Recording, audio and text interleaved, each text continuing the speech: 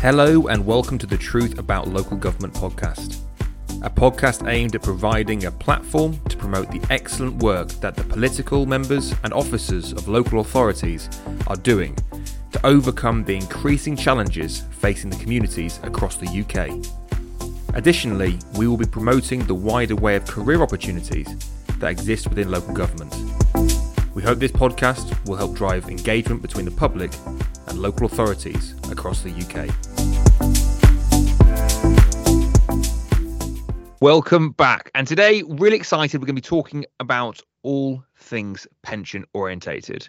Now, I've got the director, George Graham, of South Yorkshire Pensions Authority. George joined the organisation in February 2018 and as head of paid service is responsible for the management of all aspects of the authority's activities, which is concerned with the management of a 10.5 billion, that's right, £1 pension fund with over 170,000 members.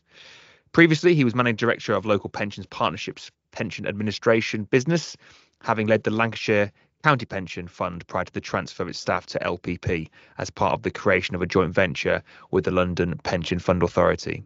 He's a fellow of CIPFA George's previous career in local government finance involved roles as Deputy County Treasurer at Lancashire County Council, Executive Director of Resources at Rossendale Borough Council, and Director of Finance at Chorley Borough Council, preceded by roles at Northamptonshire County Council and Oxfordshire County Council, where he did his CIPFA training.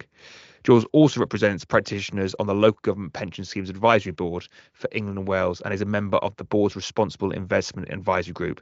Essentially, listeners, George is an expert and we are very lucky to have him today speaking to us about some interesting topics. So, George, thank you so much for coming on the podcast. How are you? Fine, thank you. So I want to start off. We've talked a lot off air about this, but you weren't intending to be an accountant. You call yourself an accidental accountant and pension fund manager. Can you give us a bit of background to that, please? Yeah, so back in the mid-'80s, when I was coming up to my final year at university, like I suppose many people who were studying as I was history, in my case history and economics, I had no idea what I was going to do. I knew I didn't actually want to be the sort of accountant who works in private practice and spends all their time auditing companies and counting widgets and things like that. And I wanted to do something that had some sort of purpose to it, I suppose. And my dad sent me an advert from the Times. This is how far back it is. Jobs were advertised in newspapers, you know. So my dad sent me an advert from the Times from Oxfordshire County Council who were looking for CIPFA trainees. I thought that sounds interesting. It's not counting widgets. So I applied, I got it, and the rest is history. And having spent most of my career doing financial management and financial planning, when I got to Lancashire, I ended up with, purely by accident, with the pension fund as part of my portfolio. And that was fascinating, and the opportunities were there, and I sort of gravitated to spending more and more of my time running the pension fund. And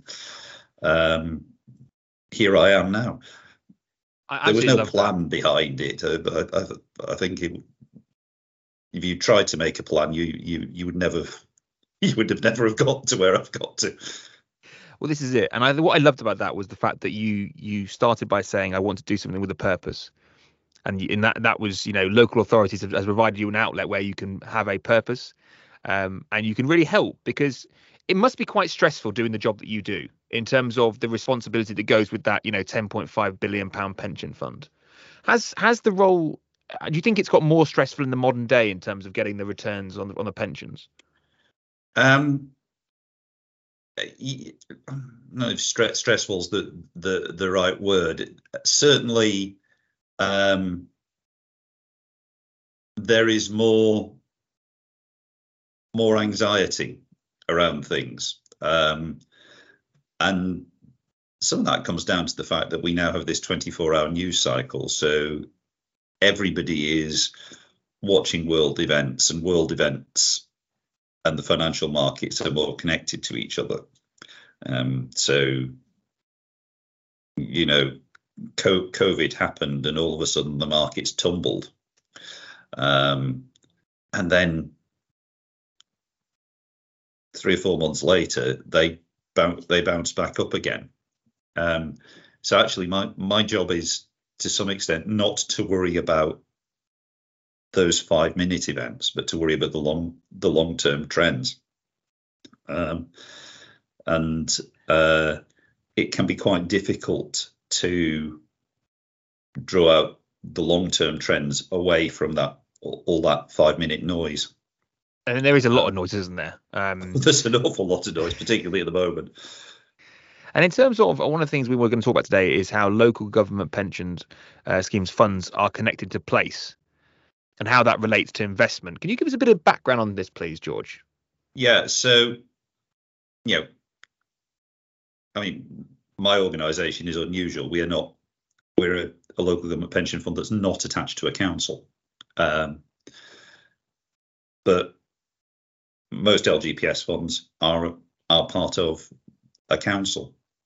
Councils are inextricably linked to place. The Lyons report talked about local authorities as the stewards of place, and that's a really important aspect of what local government and local authorities are. They are the thing that, in a way, provides an identity to a place. I'm sitting in Barnsley. Barnsley is a place with a very strong identity of its own, very strong communities, and the council in Barnsley reflects all of that, and to some degree magnifies that identity, and that's part of its job. Pension funds that are connected to councils, and indeed, in our case, we are connected to 4 councils in South Yorkshire, cannot but, to some degree, reflect their place. So South Yorkshire was one of the first local government pension funds to really take forward the responsible investment agenda in terms of looking for companies to be properly governed, to not be making it excessive executive pay, to be treating the workforce fairly, not to be destroying the environment through their operations, all of those sorts of things. And how challenging was that in terms of, making that transition, being a trailblazer and trying to really bring a morality to a pension fund? How difficult is that to get the returns? Yeah, we start talking about morality, we get into okay, sorry, not morality, sorry, responsibility. Into difficult ground. From an investment point of view, you view all these things as risks. So if you don't address the risk that comes from climate change, the value of your business will decline. So that's why it's an investment issue. The authority started this trail, back in the late 80s, early 90s. It was quite difficult, and it wasn't a lone voice crying in the wilderness, but it was not far off. And those things do reflect us as a place. South Yorkshire was the heart of the miners' strike, 40 years ago this year. And what our politicians who reflect all that, I've got 3 ex-miners on the Pensions Authority at the moment, all of whom went through that. Their attitudes to these things are coloured by that experience and the experience of this place. So it is unlikely that we would support a company whose climate transition plan simply involved closing down lots of oil refineries, for example, without actually thinking about what happened to those places where those refineries were closed afterwards. It's really interesting. We've spoken a lot. I speak to lots of chief executives around, and I really do like the phrase custodians of place. But I never really thought about the fact that, yes, you have an identity as a region, as in the council, but I never thought necessarily about how that translates into the pension scheme that's attached to that authority, or to those authorities when you have a region that you look after. Because you're right, that lived experience really does shape you. Yeah, that's it. Now, it's not going to. It has an impact at the margins and in the culture of the fund. No pension fund is not going to invest in a large proportion of its money in traditional stocks and shares. That's where we will make the most money. But it's the overlay you put on that, in terms of the way you vote your shares, the approach you take to engaging with companies to try and influence their behaviour. That's where all this sort of thing plays out, and it's a very important part of what we do. And it's important to our scheme members, because our scheme members share that lived experience with the councillors, and to some extent they probably have more of that lived experience than many of the councillors. George, you've been tremendously successful in your career. I mean, you're very modest, but you've been at the pinnacle of kind of pension fund management within local authorities and within kind of leading finance functions for a number of years. You talked at the start of this podcast about purpose, and one of the things I'm really passionate about is about advocating that local authorities can offer a really stimulating, rewarding career. What advice would you give to somebody who maybe is doing a accountancy degree or whatever degree, but potentially hadn't considered local authorities as a place to come and work? What have you enjoyed your work that you do, and what advice would you give someone starting out? Oh yeah, I've had an incredibly rewarding career. I've been involved in things through my career that I could not have conceived I would have been involved in when I started out. And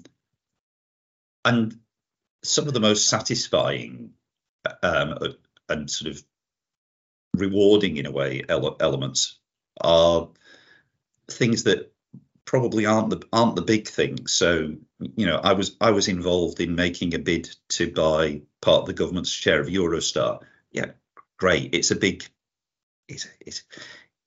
nice thing for the CV in a way. But actually, what I found more satisfying at the time was finding a way of financing a residential unit for young people with autism in Northamptonshire, which allowed a group of young people to live nearer their homes so they could maintain contact with their families.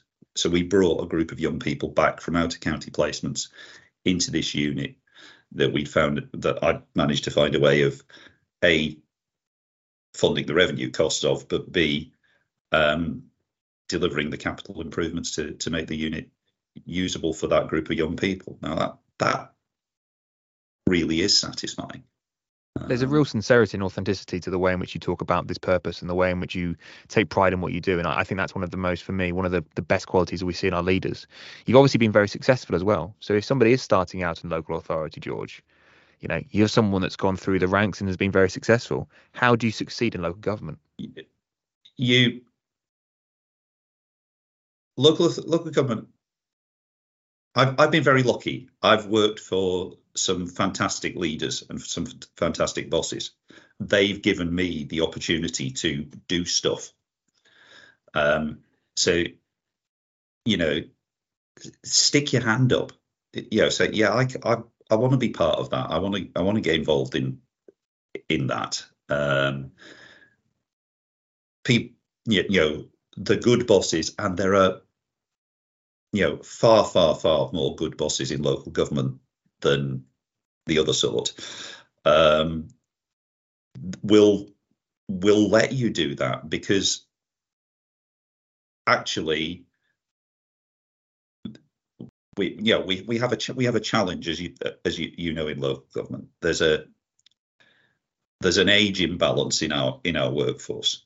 We need to be bringing young people through. We need young people to be, the next me or the next Chief Executive Barnsley or whatever it is, and we need to be helping those people develop. So, if you want to lead a project on, in investing in housing in South Yorkshire, if you work for us, or you want to lead a project on bringing young people with autism back to live locally, stick your hand up for it. Say I've got the ideas that can actually make this happen. Local authorities are